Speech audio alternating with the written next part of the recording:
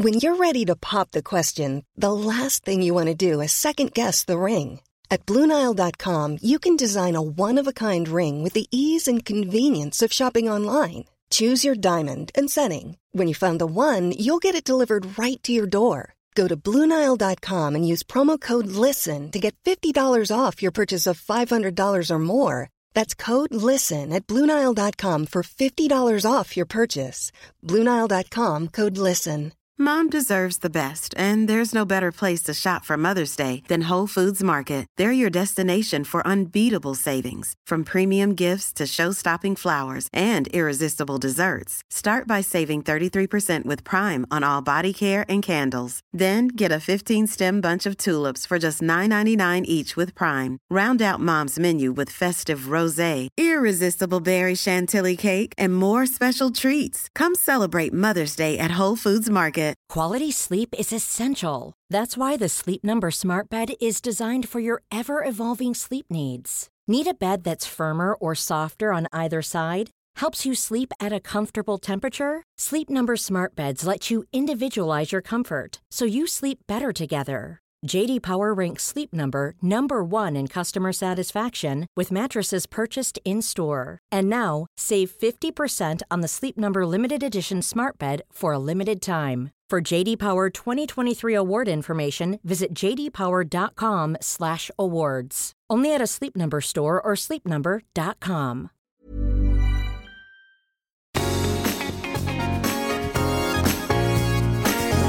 Hey everybody, I'm Kim Holderness. And I'm Penn Holderness, and you have stumbled upon the Holderness Family Podcast. Thank you so much for being here. We are so excited to bring you our interview with Michael Easter. If you are a listener to this podcast, you've heard us name drop him a lot, and that we were both obsessed with his book, The Comfort Crisis. He has a new book out, and we're going to talk all about that. But first, we have to do the business housekeeping, if you will. Yeah. We are trying something new. I mean, today could be a start of a book club, if you will. Sure. But we are going to have a book club episode in 2 weeks on November 7th with Nikki Ehrlich. She's the author of The Measure, and she's going to join us to discuss that book. I've read it. Penn has not. So here's the thing. Bear with me. It's not that I'm being lazy, because I'm actually interested in this book, but I think I'm going to not read it so that I can represent the person who's in the corner of book club who's just showing up for the wine, and just kind of BS's her way through the entire evening, because there is one of those in every book club, right? I remember showing up to my first book club meeting, and I was the only one who had read the book. Did they admit it, or were they like... Oh, nobody was like, I didn't know we were actually doing that. So anyway, if you have questions for Nikki or discussion prompts for a book episode, or even have suggestions about our next book, go email them to podcast@theholdernessfamily.com, and we will also link that email in the show notes. So let's talk about Michael Easter. Great guy. We're about to bring him on, but I think before we do, Kim and I want to give you guys just a sort of a gist, not quite a full synopsis, but a gist of not only the book that he has just put out called Scarcity Brain, but also the first book that led to us trying to learn how to kite surf, which is called The Comfort Crisis. Michael Easter is a best-selling author of the books The Comfort Crisis, and his new book, Scarcity Brain, Fix Your Craving Mindset and Rewire Your Habits to Thrive with Enough. Easter has dedicated his life to researching and writing about what leads humans to live healthier, happier, and remarkable lives. In his book, The Comfort Crisis, because we are going to be referencing this later on in the podcast, so I just want to explain what it's about if you haven't read it. It sort of explains that embracing discomfort and reframing your mindset and kind of rewiring your bad habits leads to some pretty cool stuff. And those thoughts have been implemented by professional sports teams, elite military units, Fortune 500 companies. And they've changed how top institutions view topics ranging from physical and mental health to improving performance in business, sports, and even warfare. We are going to get into the comfort crisis more at the end of this podcast, but we do mention the term misogi. Yes. Again, if you've listened to this podcast, we've talked about it, but if you haven't, just to explain, because we kind of jump into it, the rules of misogi. Number one, the rule is to make it really hard. Number two, don't die. So it's something... It's a yearly trek that he does, right? Yeah, so it's once a year. Once a year, it's something that you are encouraged to pick something that's pretty out of your comfort zone not just physically, but mentally. So if you run 20 miles on a weekend, running a marathon's not a misogi. If you run a 10K and you try to run a marathon, yeah, there's a good misogi. Penn and I chose this year to try to learn how to kite surf. We ate a lot of water.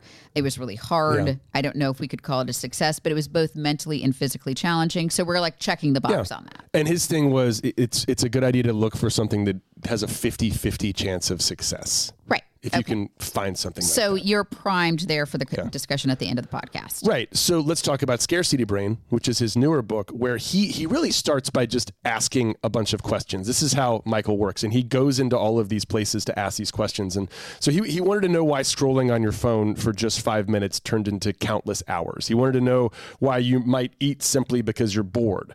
And also, like, with social media and TikTok, why it's easier than ever to become almost like a squirrel saving for winter, like wanting more and more and more. So Michael Easter wrote Scarcity Brain, and his thesis is the problem is a scarcity mindset, and that mindset was left over from like ancient ancestors. And he does this a lot in his book. He takes us back to sort of, I guess, cavemen almost in the way that our brain works, because they had to constantly seek and consume to survive, because vital survival tools like food and material goods and information and even power were scarce and they were really hard to find. But so fast forward to now, we can easily fulfill all of those ancient desires for more. And because of that, that hardwired scarcity brain that we've had since we were cavemen is now backfiring. And it's leading to these repeat behaviors that are fun in the short term, but they hurt us in the long run. So we're going to talk to him about identifying those things and really you and I, what we personally are dealing with and what resonates with us, because he talks about a lot of stuff. And then he's going to talk to us about how to get out of it. Yeah. Welcome to the podcast, Michael. Thanks so much for having me. I'm psyched to be here. Hey, we're really thrilled to have you. We're obviously, as we said before, we love your books. I want to know, like, you have taken us on all of these journeys to self-discovery and self-improvement that make us all want to be better people. But I would love to go back, 10 years, however long it takes to meet the Michael Easter before he started this journey. Oh, yeah, that's a lot. Well, I grew up in Utah and left when I was 18. So I went to college on the East Coast and then ended up working in magazines, which, I had always been a book and magazine junkie, but didn't think that was a way that you could make a living. But I took a writing class in college and it was just like, this is what I want to do with my life. So I worked in magazines, and eventually, once you get to a certain place in magazines, you stop writing as much. They start having you edit. They start, asking you questions like, would you please figure out how to save journalism, print journalism in the moment? And that was not what I wanted to do. So I ended up taking a job as a professor at the University of Nevada, Las Vegas. And the upside of that is that half my job is the teaching, but the other half is continuing to write. And yeah, once I started doing that, I don't know, I had just written enough articles and felt like there was a book idea there with the comfort crisis. Mm-hmm. And yeah, I went for it and it worked out. I don't know if that answers your question, but yeah, mostly I would love to know, just, you touched on it a bit in the comfort crisis, but you definitely had different habits and a different sort of lifestyle as well, and an outlook on life, didn't you? Oh, totally. Yeah. So in the comfort crisis, I write about how I got sober about 9 years ago. And that was really the, I think, impetus that made me realize, if you want to improve your life, you often have to do things that are challenging and uncomfortable. But by going through short-term discomfort, your life often improves afterwards. And that was 100% the story of getting sober. I mean, that's the hardest thing I've ever done by far. Mm-hmm. And so that realization, paired with the fact that I was working at Men's Health magazine, which literally everything that magazine covers, if you want to get the benefit at the end, you're going to have to go through short-term discomfort, whether it's, exercise and improving your health, whether it's losing weight, you're probably going to have to be hungry at some point. Even improving your mental health, you have to have tough conversations with yourself and others. And so to me, really the sort of story of improvement in modern life is being willing to sort of embrace short-term discomfort and do things that maybe aren't fun in the short term, but you get a long-term benefit. Your new book, we're talking about the scarcity brain. Could you explain, just set it up for folks that haven't had the chance to read it, what is the scarcity loop and why we need to be aware of it?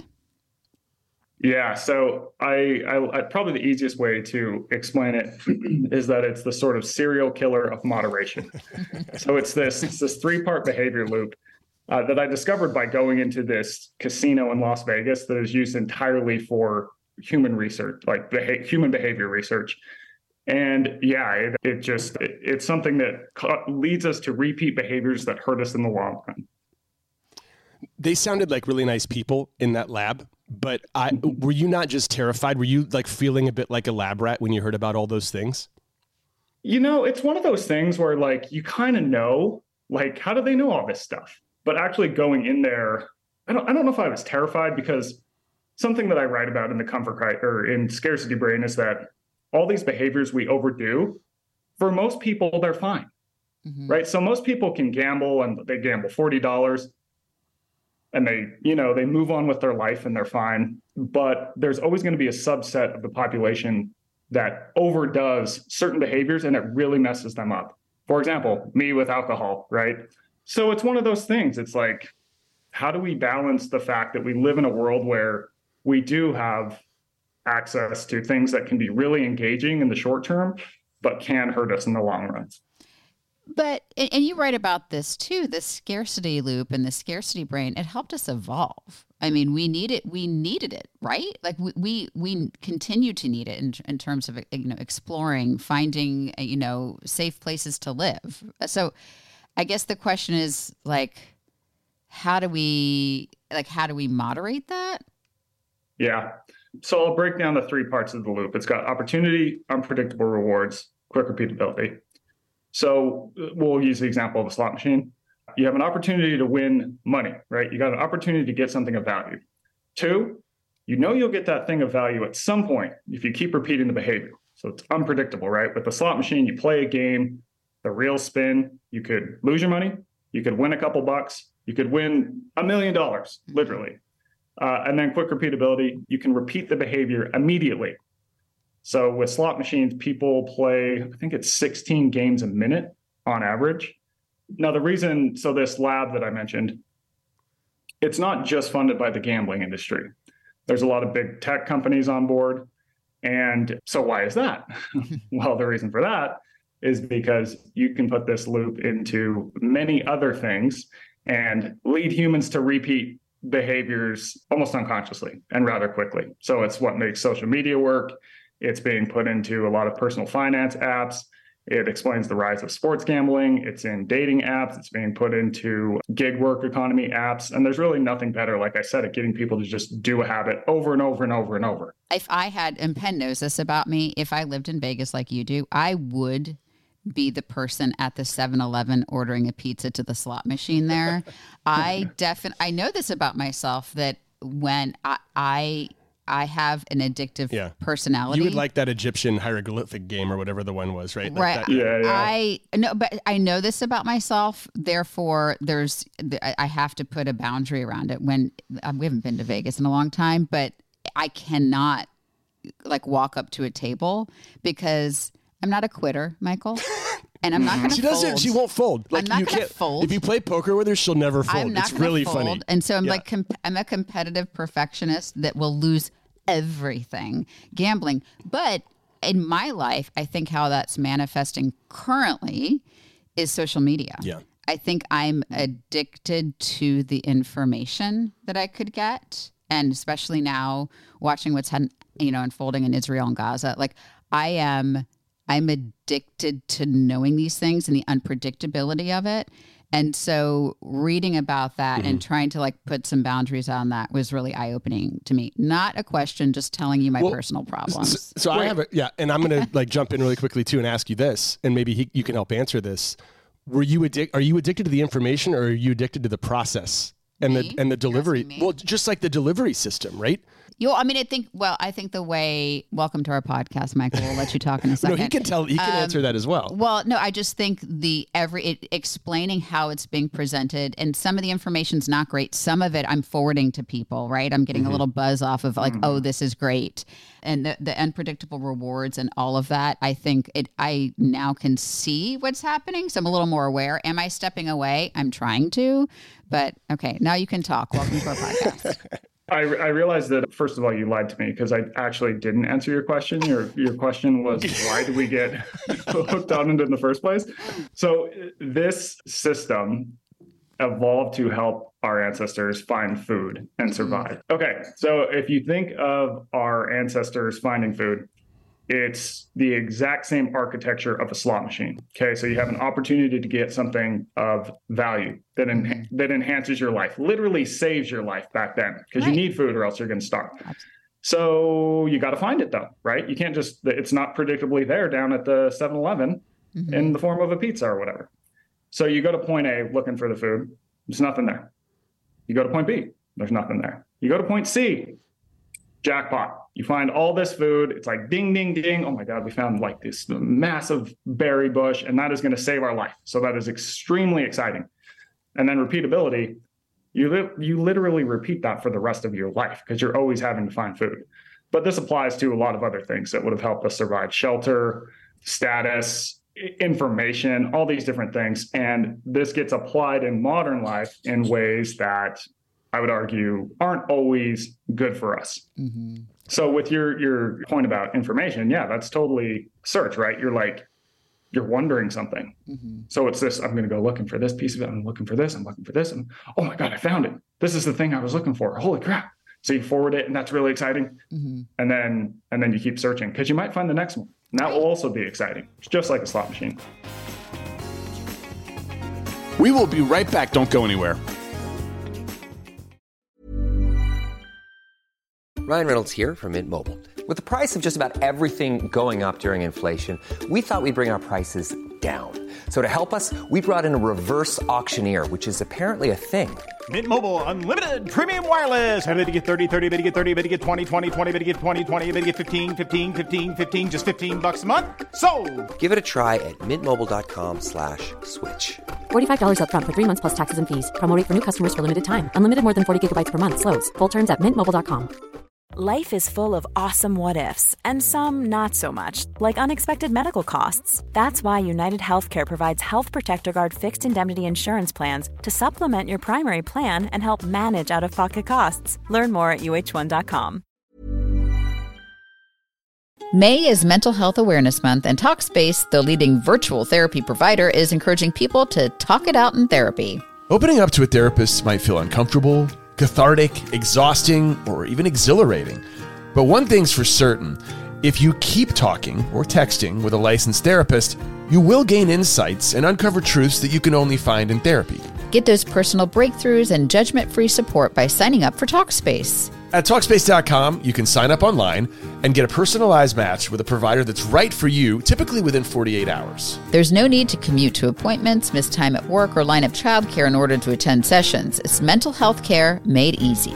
Talkspace is also affordable and in-network with most major insurers. To celebrate May, Mental Health Awareness Month, and the power of talking it out in therapy, Talkspace is offering every listener of this podcast $80 off your first month with promo code SPACE80 when you go to Talkspace.com/Holderness. To match with a licensed therapist today, go to Talkspace.com/Holderness to get $80 off your first month with code SPACE80 and to show your support for the show. That's Talkspace.com/Holderness with code SPACE80.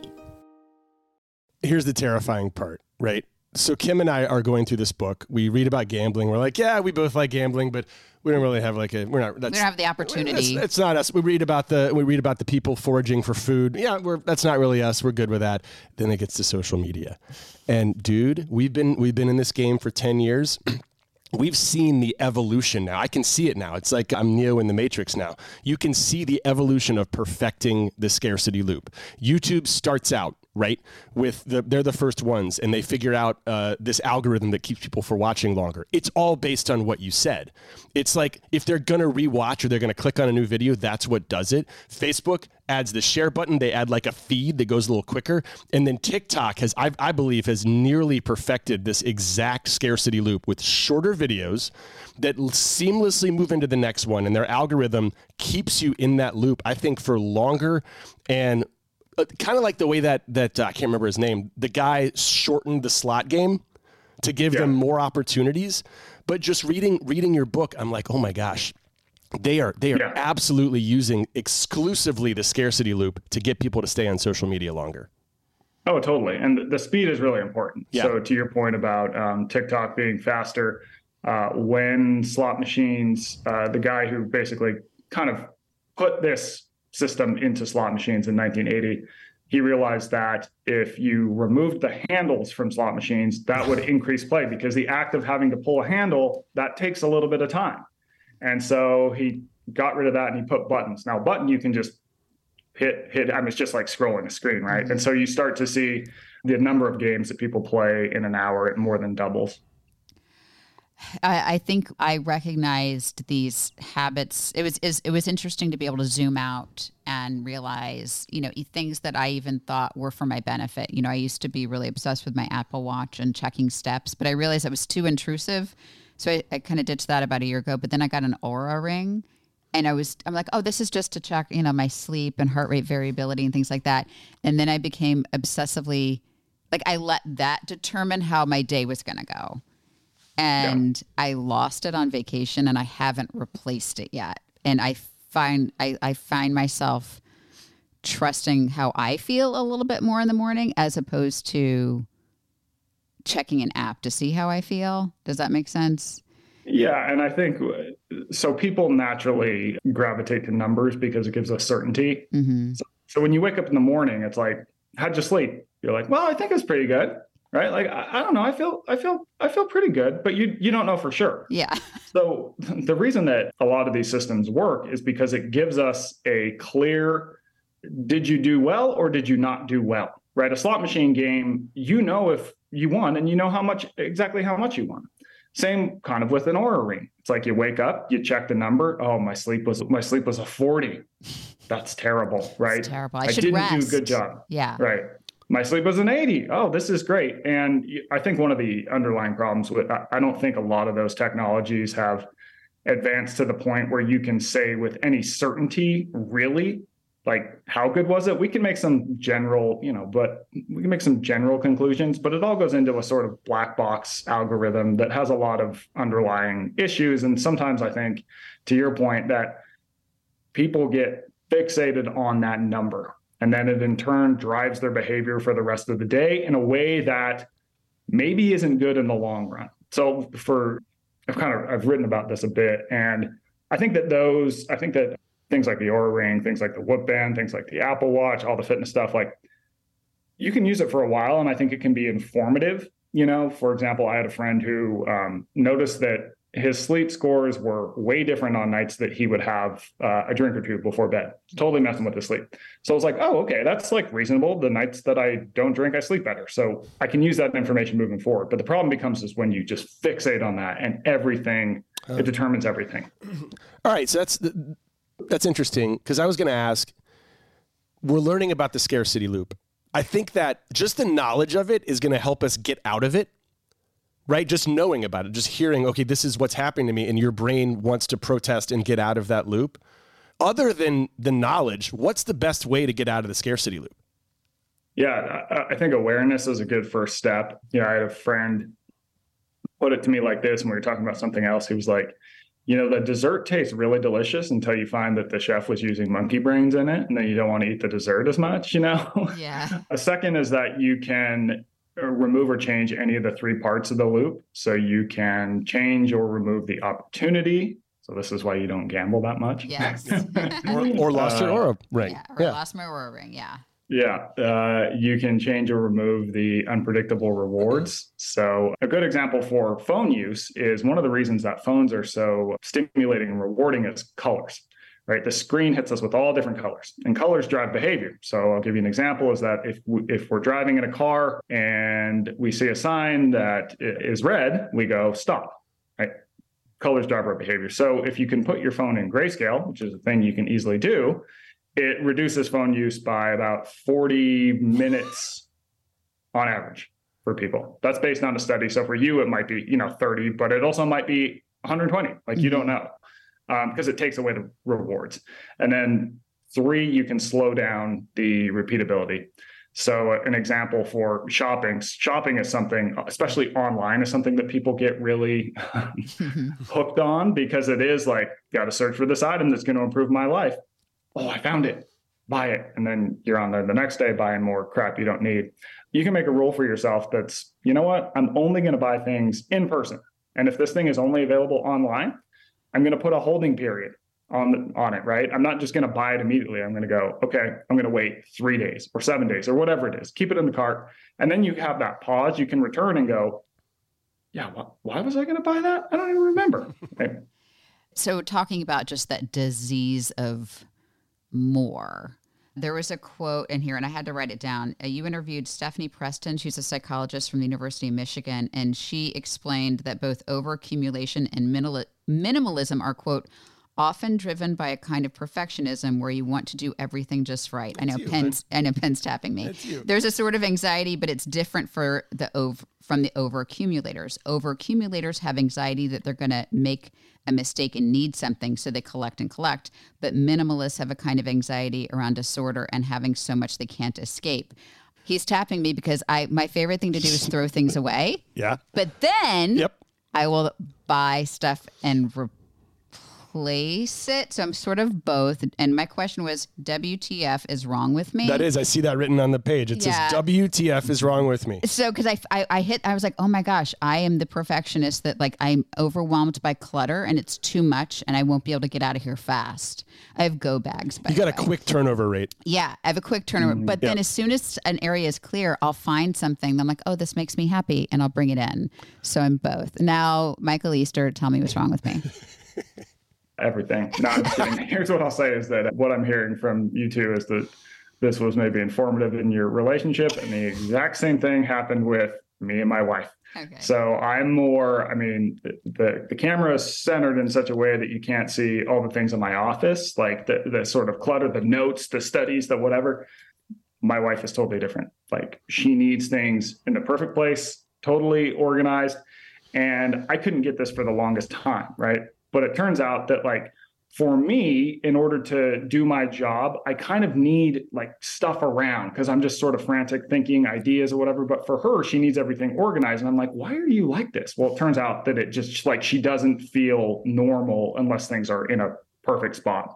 And so I think bringing it back to the sort of the ideas of minimalism and overaccumulating is that we often try and solve maybe some underlying issue by getting everything in its perfect spot. But if it is the cycle where it's like, oh, I'm going to minimize, and then, after 6 months, you bought a bunch of stuff, and then it's like, oh, I got to minimize now. It becomes a cycle where you're just kind of endlessly spending money and caught in a loop. And so I think this lady's message, Stephanie Preston, was, you got to find out, like, why do you need that in the first place?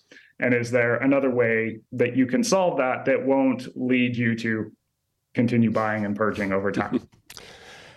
I'm so glad you brought up your wife. Okay, so you have in these books, part of your personal discovery is just doing crazy stuff. Like, you went into this area of Alaska that was like incredibly cold and barren, and there's bears, and you don't have any food for a month, right? That was your Muskogee, which we can talk about later. And then in Scarcity Brain, you hung out for a week in Baghdad with a special forces, like, drug bust, weapons bust unit. Yeah. So, like, I'm trying to think about how I would bring that up to my wife. Like, here's what I'm going to do. And I feel like it would start with something like, hey, and then I don't know what I would do after that. Like, I want to know, could you please take me through the conversation? And she's welcome to come in and join on this answer if you'd like to invite her. Here's what I'll say about her is that she kind of realizes this is part of the job I have to do, that it's kind of part of the deal. I think she also trusts me to do a lot of homework. So, for example, before I go to Baghdad, I went and met with the guy in Mexico, Mike Moreno, and he was in the CIA in Baghdad for, I think, 8 or 9 years during like the hot point of the war. And so he kind of taught me everything I needed to know. Of course, things happen, right? But, I'm doing my homework. It's part of the job. So I don't know. She doesn't say much to me. Maybe internally, she's like, "What the hell are you doing?" We should bring her in. Yeah. I don't know if that answers your question. So she's way more chill than I am, is what I've learned. Well, the other thing is that I think is important is that we don't have kids. So if I had kids, would I be going to Baghdad? Would I be spending 30 whatever days in the Arctic? Probably, I don't know. Probably not. I mean, maybe not 30 days in the Arctic. It would be like, okay, we got to do like a week or two, right? Or Dick light. yeah, or maybe it's not Baghdad. Maybe it's somewhere else. I don't know. Okay, that's a good answer. Back to the book. Okay, we can get into your personal life in a second, but do you see? I mean, the overaccumulation. That's just like the desire for more. I mean, I fall into it too. I mean, I finished reading a few chapters last night, and then was online shopping it got slightly cool here, and then I was buying a new coat, and I was like, whoa, You were aware. That's great. I have like a thousand. I have way more. I have an embarrassing amount of warm weather gear for where we live, so I became aware of it. Is this a uniquely American problem, just like this overconsumption of stuff and things, or is this everyone? No, I think it's everywhere. For sure. I mean, some cultures are, I think, even more buy more stuff than even we do. Really? I think that probably what has constrained it over time is just simply resources. And you're starting to see that things are becoming cheaper across the board. And as the world develops, they have more disposable income. So I think you're just going to see consumption sort of rise over time. I sort of daydream. We have neighbors who moved to Costa Rica with their 3 kids for a year, and they came back. The parents wanted to stay. The kids, obviously, they're young kids. They wanted to come back, and they first of all came back so relaxed, and they said it was pretty overwhelming to come. Their first trip to Trader Joe's was so overwhelming. They had to walk out because there were so many options. And when they were in Costa Rica, you just go to this market and it's like, it is what it is. Like what is there is there. So they talked about, they're just so much more aware of all of the stuff that we're faced with. You know, options are good, right? But to a point, it can be anxiety producing. Don't you think? Yeah. I mean, this is why I love Costco, because they only give you like 2 choices for the things you want, right? Yeah. It's like you can have this rice or that rice, and it's all just in bulk. It cuts down on the decision-making fatigue. I do think, though, that you see, and maybe this gets to your question better, that when people have other things going on in their life, they're less likely to shop and kind of fill it with shopping. So I'll give you an example is that I talked to this psychologist whose name's Thomas Zental, and he's been doing work with pigeons where he can basically get a pigeon to turn into a degenerate gambler, like very fast. This is crazy. And these pigeons, they kind of live in these small like cages that are a little bit cooped up. And he'll then occasionally put them in this big cage where they have to do like all these things that pigeons would normally have to do to survive in the wild. So they got to like build their nest. They're socializing with other pigeons. They're like working hard. They're doing all these things that pigeons evolved to do. And then when he puts them back in the situation where they can choose a gambling game or a game that gets them a predictable amount of food, they tend to choose the optimal game where they get a predictable amount of food. And so his point then was, you know, and I don't think we're that different when you live in a really developed country. We're not that different than the pigeons, whereas we live lives that are way different than we evolved to live, right? In the past, it's like we would have been searching for food all day. We would have been having to struggle a little bit more. We would have spent a lot more time outside. Like there's just all these different things we would have done. And that seems to provide us a lot of stimulation. And so when we don't get that level of stimulation, I think we go looking for it elsewhere. Buy stuff, you gamble, we maybe drink more, we maybe, you know, go down crazy information rabbit holes. And it's just sort of a mismatch between how humans evolved over 2.5 million years to live and the environments we live in now. So it seems like for you, the thing that hits you the most personally was the stuff. Me? Yeah. Either that or the social media. I think, well, also you wrote about how there was a study of this. I had to like back up and read that. I'm going to get this wrong, but there was a study about people who were participants in the Boston Marathon at the time of the bombing, and then people who just binged watch information about it. And that hit me this week because I've been having a tough time sleeping, just watching all the images come out of Gaza. And the people that just binged watched the information about it had more PTSD. I'm getting this wrong. They suffered higher more. rates of PTSD. You got it right. Yeah. They had higher rates of PTSD compared to the people who were actually in the bombing, which is wild. I think that So here's the deal, is that the world as a whole has been getting better over time. I mean, you look at, even just since 1990, we have more, there's just so many things have improved, right? But the news is always going to run the same amount of negative information, right? Mm-hmm. And I think that captivates our information, or captivates our attention, rather. That's kind of what we want to consume. But I don't think that that's always an accurate reflection of how the world is doing as a whole historically. And I do think that it affects us. It really just throws us into that loop. So the answer for me is, it's this tension between, I want to be aware of things that are happening in the world. At the same time, we also have to keep in the back of our mind that things as a whole have greatly improved over time. And two, that the new system can lead us to not necessarily realize that. So it's kind of this strange tension we have to deal with. And you want to pay attention, because I want to be able to, be an ally. I want to be able to have the information to enter those conversations for people who can't. I want to, and I don't want to kind of turn away from that. But then if I don't protect myself, I'll burn out and have I haven't slept in a week. That's not helping anybody. So I just need to find a balance, like you said, of realizing that they are, the news right now is sort of gamifying my attention when it comes down to it.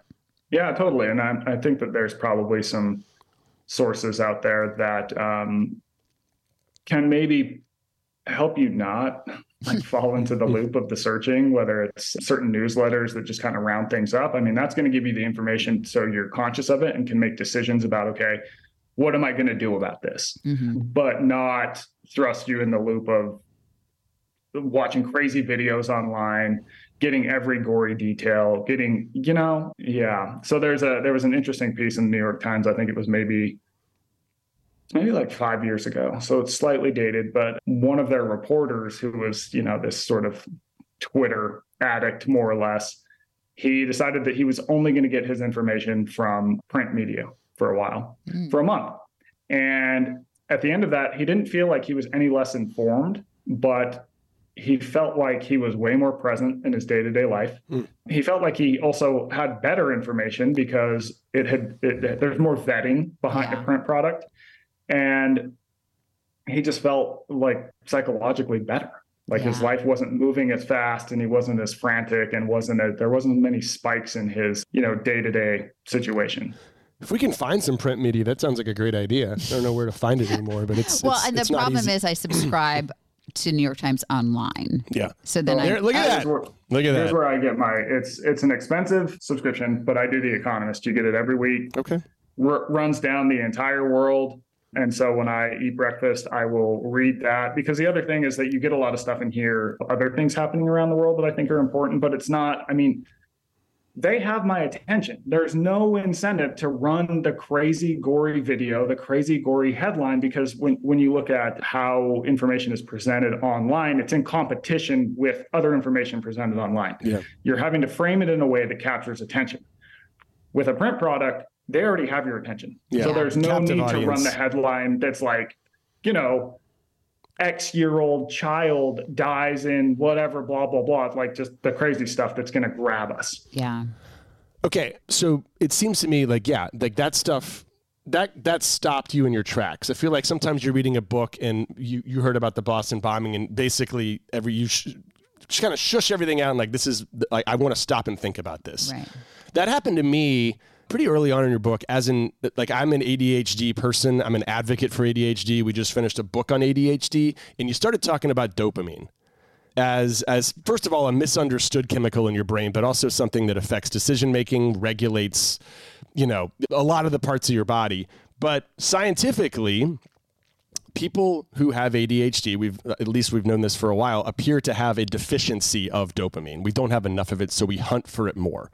And for that reason, we're more prone to addiction, right? We're more prone to a lot of bad things, divorce, suicide, all of those things. What advice would you have to the ADHD community in dealing with scarcity brain? Yeah, that's a really great question. That's one that's probably better for a clinician, someone who's really researched the topic and works in it. But I will say that kind of the underlying themes of a lot of my book is that we live in a world now where we have just so many things hitting us with opportunity to feel something, right? And it's often uncomfortable to have to sit with yourself and go through hard things. But that often is the answer that brings you better long-term results. I have a couple members of my family who also have ADHD. And for them, it has been, they have suffered from addiction. They've had other problems. I think they've, had to realize that this thing I have. It's not always going to be easy. But if I'm trying to take the sort of the comfortable, very easy way out of it, escape it, that has led to long-term problems for them. That's a pretty good answer. Like, I don't think I need to ask a clinician. No, sit in the suck. That's what you're saying. And that's advice that's been given to me before as well. So well done, sir. Okay. So the comfort crisis, amazing. Scarcity brain, amazing. You've written these things. Do you still day to day live by the things you've learned? Like, I try. I do feel like that. Yeah. Your life is remarkable. It's like profoundly changed from all this research.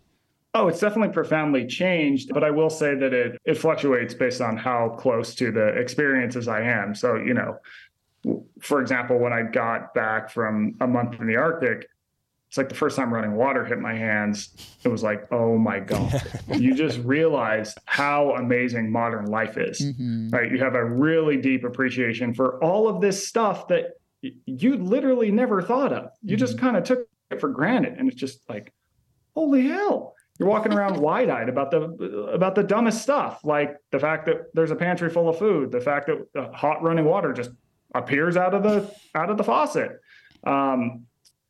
Obviously, that slows down over time, right? It's not like 3 years later, every time I wash my hands with hot water, I'm breaking out in a crazy grin. And so I think for me, the answer is I still have that in the back of my mind, like, yeah, this is amazing. Like, things are pretty good right now in the grand scheme of time and space.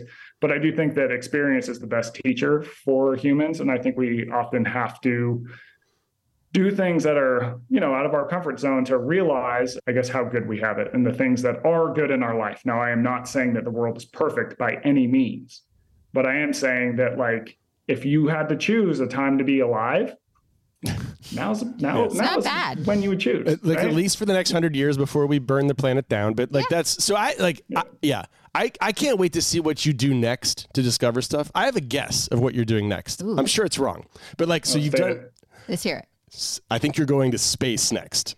I feel like that would be the next. You should go to space next, because there's a lot of I heard you talking to the guy from the space station. I've actually done this before as well with a guy, and awesome. and here, yeah. So it's same thing. He called me up and we chatted. He'd read a book, but like when you saw the Lake Erie and how clear it was, like through a camera, I think like you would be able to write a really good book if you went to space. And it sounds really cheap and reasonable. Yeah, very inexpensive, right? Are you going to space next? Come on. Maybe you can't tell me, but I bet you're going to space next. I'd never thought of that. Yes! Now that you've planted the Go to seed. space.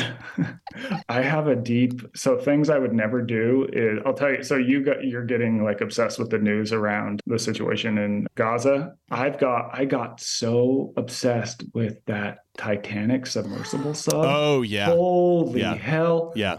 Like right when I'm like, these people are in a tin can. I would never want you to go that way. Don't go down. Go up. Go up. Yeah. I just met you, but we adore you. Please do not go down. Are you going to go down to the depths? No, I'm not. I'm not. Like, water is something that I need to explore. Why I'm just like, I don't really need to get in the sub. I don't really need to go surfing. I don't really need to. There's something. Well, you're a land mammal. That's like I live in the Mojave Desert for a reason. No, I'm a water person. I love to like surf, be in the water, paddleboard, the whole thing. But I don't need to like be like really far under it without a way to like breathe independently. They like got crushed into a tiny little ball. I don't even talk right? about Didn't it. they? I want to talk about sorry. it. No, it's bad. Yeah, it's I think the being in a small space that is literally inescapable is one that I'm just like. Okay. So maybe not space.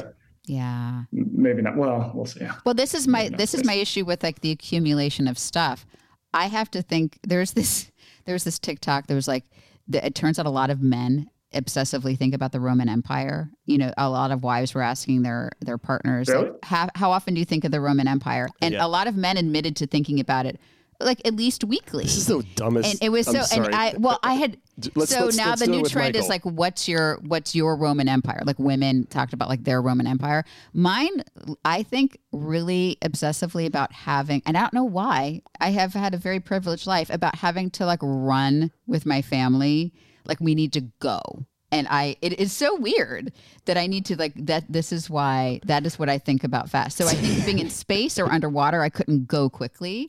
So that's my She stuff. bought 4 go bags. They're in our. Yeah. If I need to go, I have as food. It's not good food, but I have like water. So why don't we like backpacking food? Yeah. We should just go camping with our go bag. Okay. Yeah. But anyway, this conversation is coming to a natural end. No. Well, I will say that the comfort, we'll wrap up with the comfort crisis. I loved the misogi and how that challenge I think we've edited it in that my version of it is like, let's do something like really hard and uncomfortable physically. This year we try to learn kite surfing. Cool. We experienced some, with some success and some failure. I know that you said it needed to have a 50-50 chance of success, and I still don't know if we succeeded or not with that one. So the problem with that misogi is we didn't put a real parameter on what success looked like. I mean, we got up. Yeah. But we can't do it by ourselves. Yeah. For a long time. It's really hard. No, but I think my issue with the misogi is that you're not really supposed to talk about it. So I need ideas. I think I'm a creative person, but I still need ideas on what to do. I want to do the rock thing that Kyle Korver or whoever did, like the underwater rock one. Anyway. I have a solution for you. So I got this question a lot. It's like, well, what should I do? Right. And my answer was always, well, part of the point is that you got to be introspective. Yeah. And I realized I could only say that so much. And so I need to like actually help people find ideas. And so I have this newsletter called 2%. And so I basically just sent out an email to everyone who's on the list and was like, hey, if you've done a misogi, send in your name, your age, and what you did.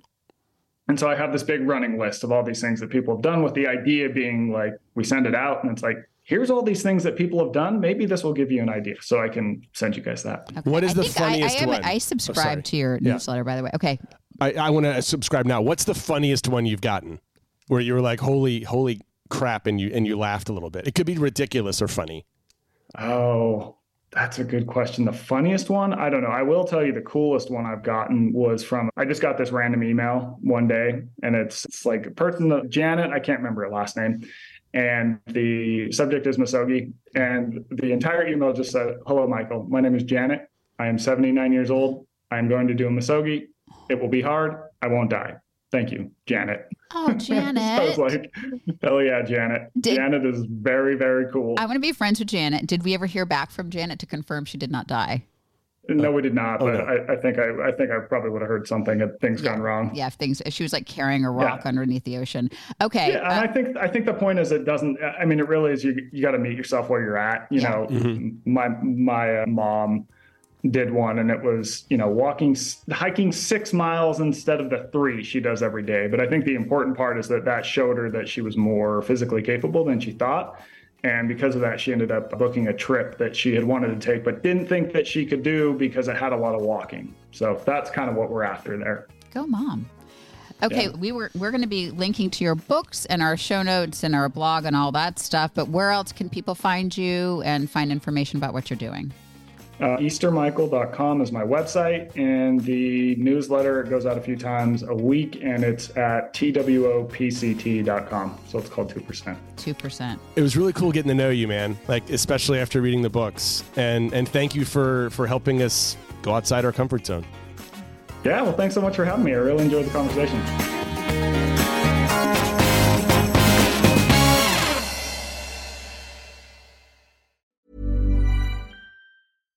Hi, I'm Daniel, founder of Pretty Litter. Cats and cat owners deserve better than any old-fashioned litter. That's why I teamed up with scientists and veterinarians to create Pretty Litter. Its innovative crystal formula has superior odor control and weighs up to 80% less than clay litter. Pretty Litter even monitors health by changing colors to help detect early signs of potential illness. It's the world's smartest kitty litter. Go to prettylitter.com and use code ACAST for 20% off your first order and a free cat toy. Terms and conditions apply. See site for details. Planning for your next trip? Elevate your travel style with Quince. Quince has all the jet-setting essentials you'll want for your next getaway, like European linen, premium luggage options, buttery soft Italian leather bags, and so much more. And is all priced at 50 to 80% less than similar brands. Plus, Quince only works with factories that use safe and ethical manufacturing practices. Pack your bags with high-quality essentials you'll be wearing for vacations to come with Quince. Go to quince.com/pack for free shipping and 365-day returns. Imagine the softest sheets you've ever felt. Now imagine them getting even softer over time. That's what you'll feel with Boll & Branch's organic cotton sheets. In a recent customer survey, 96% replied that Boll & Branch sheets get softer with every wash. Start getting your best night's sleep in these sheets that get softer and softer for years to come. Try their sheets with a 30-night guarantee. Plus, get 15% off your first order at bollandbranch.com. Code BUTTERY. Exclusions apply. See site for details. Mom deserves the best, and there's no better place to shop for Mother's Day than Whole Foods Market. They're your destination for unbeatable savings, from premium gifts to show-stopping flowers and irresistible desserts. Start by saving 33% with Prime on all body care and candles. Then get a 15-stem bunch of tulips for just $9.99 each with Prime. Round out Mom's menu with festive rosé, irresistible berry chantilly cake, and more special treats. Come celebrate Mother's Day at Whole Foods Market.